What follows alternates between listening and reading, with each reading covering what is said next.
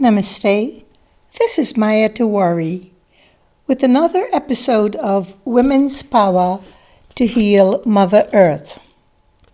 For the past 35 years, since surviving ovarian cancer, I have been teaching the global work of health, healing, and self-peace. I am the director of the Mother Om mission, which brings free Ayurveda and yoga services to at-risk communities in New York's inner cities. I'm also the founder of the Wise Earth School of Ayurveda, the first of its kind in North America. Today we continue our exploration of healing ancestral memories.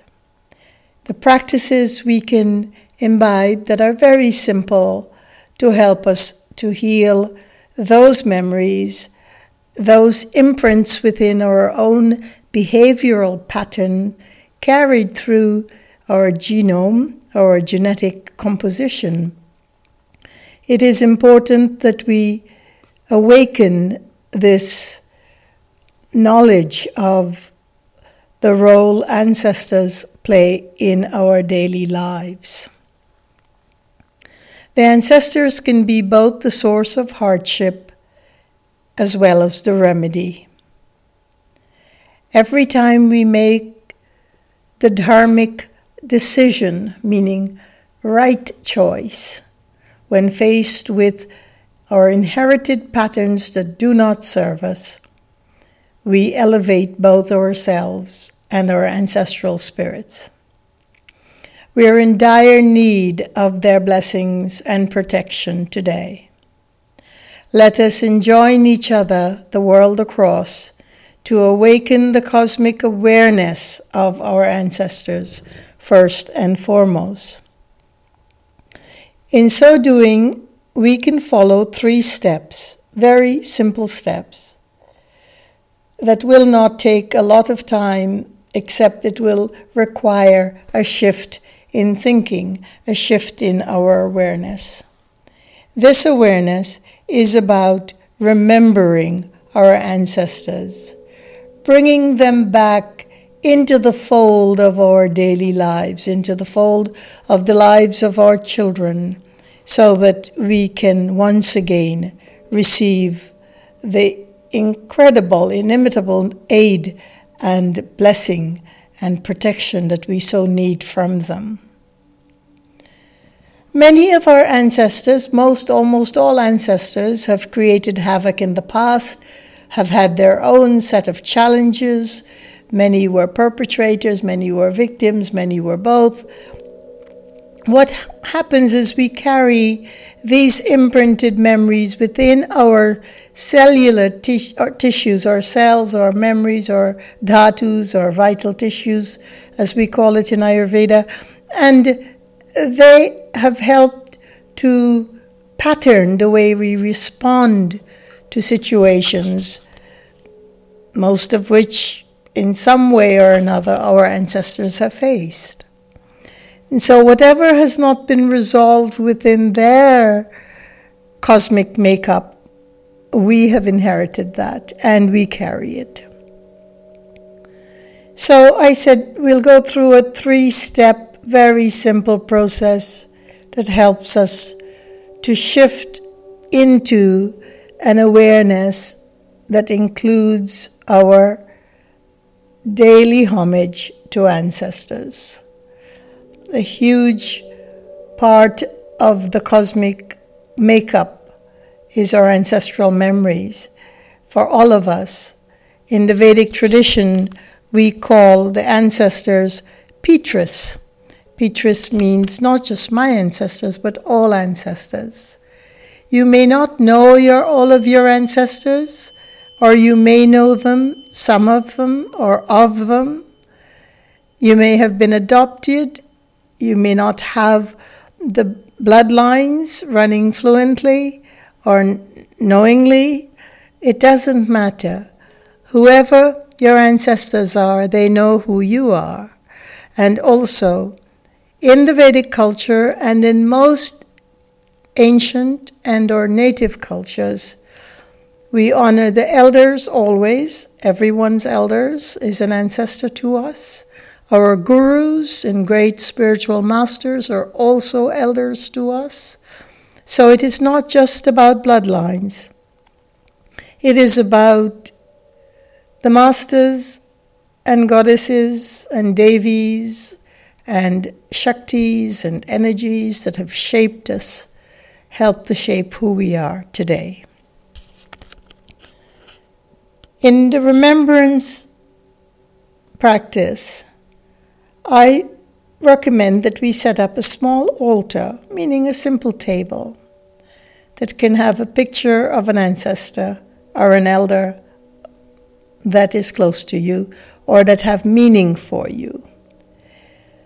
A vase, flowers, we can have herbs there that we put onto the altar, but let us not allow it to collect dust and cobwebs. We need to clean that altar every day. A simple little decorative cloth of natural fiber would be great. A candle or a ghee lamp, a light is very important. Incense sticks, a Palo Santo stick, the pine stick, white sage and lavender dried. We could smudge that space. Every ancient tradition has smudged and used it to change the vibrational field around us and to remove any toxic elements that surround. This in and of itself, this remembrance, brings the ancestors so close to us, to our aid. It's the call that we call them without so much of a physical prayer or word. We keep that altar in the south section of a room or in our home, towards the south. We will be facing that altar that's sitting in the south area of our home.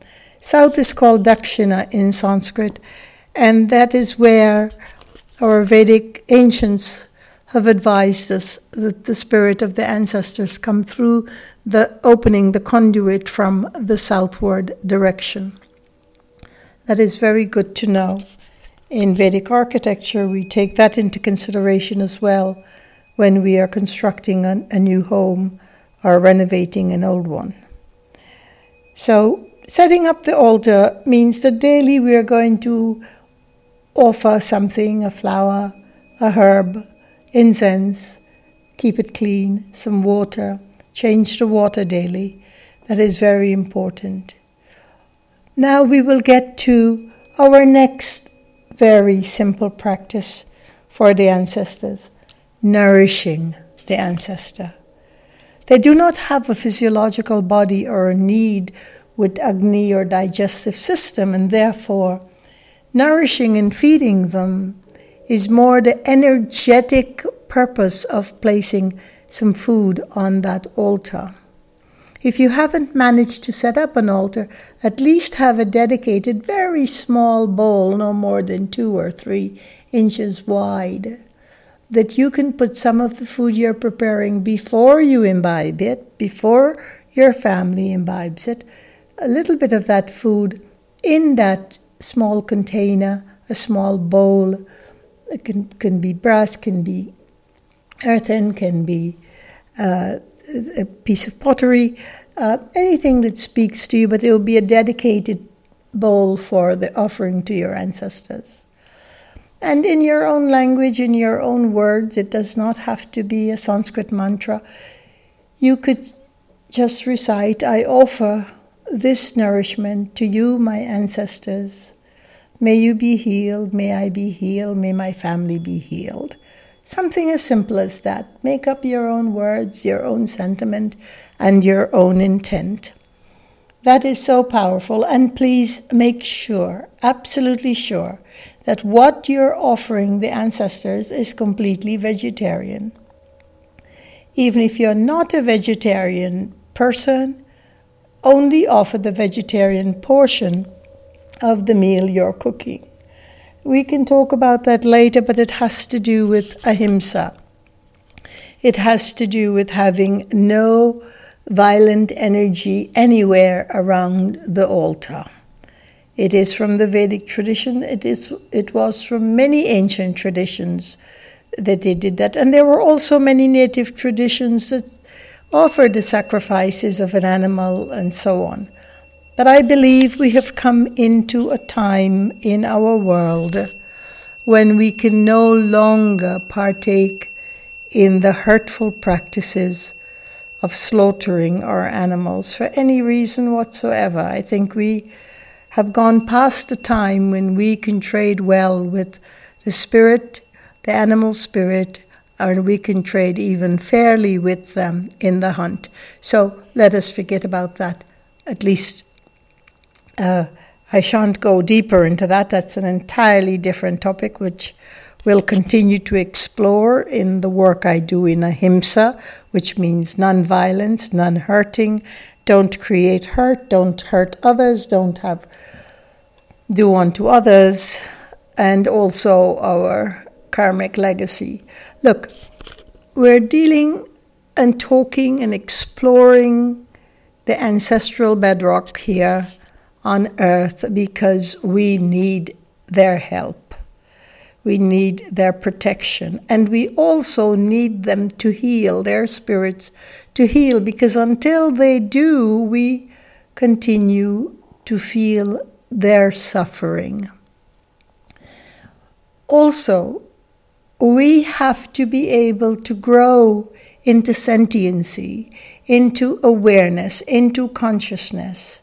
And we are not able to get past certain behavioral patterns, no matter how much yoga we do or meditation or whatever, because we're not bringing the awareness to that focal point, that precise point where we could prescind any of the negatives that have been stuck in our cellular memory, that have been pushing into our behavioral patterns, and that have been fast-forwarding responses that are negative, that keep us in a negative spin.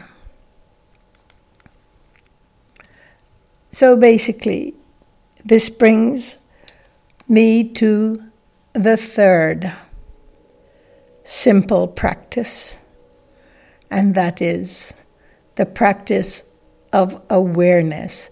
This is by far the most important, but of course the preliminary steps to getting here help us to strengthen, to build, to make solid that effort so that we can shift into the awareness of our ancestors. Mind you, it's been centuries since our cultures and worlds, from the time that we opened the oceans and from the time that we've built railroads and roads and transportation and air traffic and all of these things, we've lost, not only as a result of such mobility and movement, but we've lost our awareness of Mother Earth, and with that, the ancestral climb, the ancestral environment that is part of Mother Earth. Every tree is our ancestor as well. Every tree has a memory of our ancestors. Every forest has a memory of some of our ancestors. Not all forests know all ancestors, but basically every forest knows some ancestors because they live there. Every mountain knew of the ancestors, some of them. Every river held the feet of our ancestors. So basically, nature is also our primordial ancestor, and our other primeval ancestor is the lineage, the bloodlines, or those who have influenced our lineage into whom we have become. So this awareness is so pivotal, and it is the point that I said yesterday, where in the last episode of the healing ancestral memory patterns, that episode, I talked about starting the Living Ahimsa World Tour, creating these exquisite peace mandalas made of nature's organic seeds and grains, so that we can touch Earth again, so we can come back to Mother Earth, so that we could remember Ahimsa, so that we could bring our ancestors back into the fold. And then some very difficult things happened in my own personal life, challenges that were relentless, that lasted for over a decade. And I was thrown asunder and kept adrift in manifold layers of an environment created by these challenges, and then came to the understanding that with all of the work that I've done to revive our memory of ancestors, and I would imagine and I would think that I was the first that started to re-invoke this work in the United States through my conferences and programs more than 3 decades ago, that the need to bring back that awareness was so well known to me, and yet this pivotal piece, this incredible essence where it all simmers down, and I'm sure those years of work, years of helping so many men and women come back to the wellness and the healing and the health and well-being of bringing ancestors back in their awareness, has helped me to arrive at a point where, through a massive invasion, I should say, of incredible challenge, which were violence, absolute violence towards my physiological and psychological body, that sort of environment pivoted me in a huge leap into the key awareness that we must hold on to, and that is in our response. I remember a shaman a long time ago, and I don't remember his name, but I was in Boston with the Kushis at the time, at the Kushi Institute, with my good friend Aveline Kushi, and I remember meeting a shaman there who told me that he would absolutely get so angry with his ancestors and have these almost violent verbal outbursts against them. And I thought to myself, that could not be productive. But what I understood from that came so many years later, during this last decade of my own decade of the darkness. It occurred to me that what he was talking about was that the fact that the ancestral spirit is so vast, it is so transcended, that we can give them our anger, we can give them our rage, we can blame them for any number of things we want to. But they are able to take that, and they're able to recompose it, they're able to redistribute it, they can reconstitute it into an energy that becomes pristine again for us. So the only forgiveness that we are asking for is forgiving ourselves for holding on to that behavior, for holding on to these angry responses, for holding on to all the buttons that get pushed. And every button, I believe that term button is a button, of course, of a garment, but I believe that key button came from the term ancestral behavioral patterns, meaning every button that can be pushed is tied to a cellular memory that goes back to our ancestors. And so basically, when those buttons are pushed and when we are out of control with our response, or even in control with our response, but not the response that's going to move us forward in our own field of awareness, growth, or consciousness, it keeps us in a spin. It keeps it in a spiraling, downward moving vortex of a spin. And so we need to bring awareness to that. That's all we have to do with awareness, is when we are in that response, is just say to ourselves, I am aware that I am responding in this way again. I'm aware. But don't start to judge ourselves. Don't beat yourself up. Don't be guilty. Don't even bother to insult the poor ancestors. What we can do, though, is say, it is okay. I am aware that I'm doing this. It's not okay. I'm not giving my okayness to my response, but I'm also not denying that it is there, nor am I condemning it. No, we're not giving it any of those extra energy. What we're simply doing is taking a breath and saying, while I'm this angry, I'm also aware that I'm this angry. And I'm aware that this has happened before. In fact, it's happened so many times, but I'm not going to elaborate on that. I will hold this awareness. And that's all we have to do. Before you know it, you cannot have that awareness and the energy behind that anger at the same time. It does dissipate, it does die, it does fall apart, it does become ash. And awareness after awareness, we're able to stay so poised in awareness. It doesn't right away change our behavior, but it does change it. And it does change the responses we no longer need.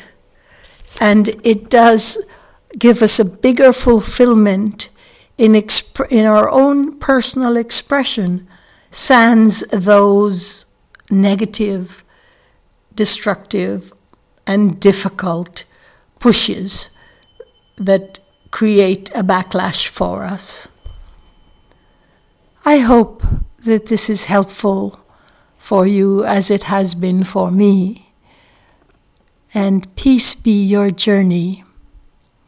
Until next time, thank you for listening.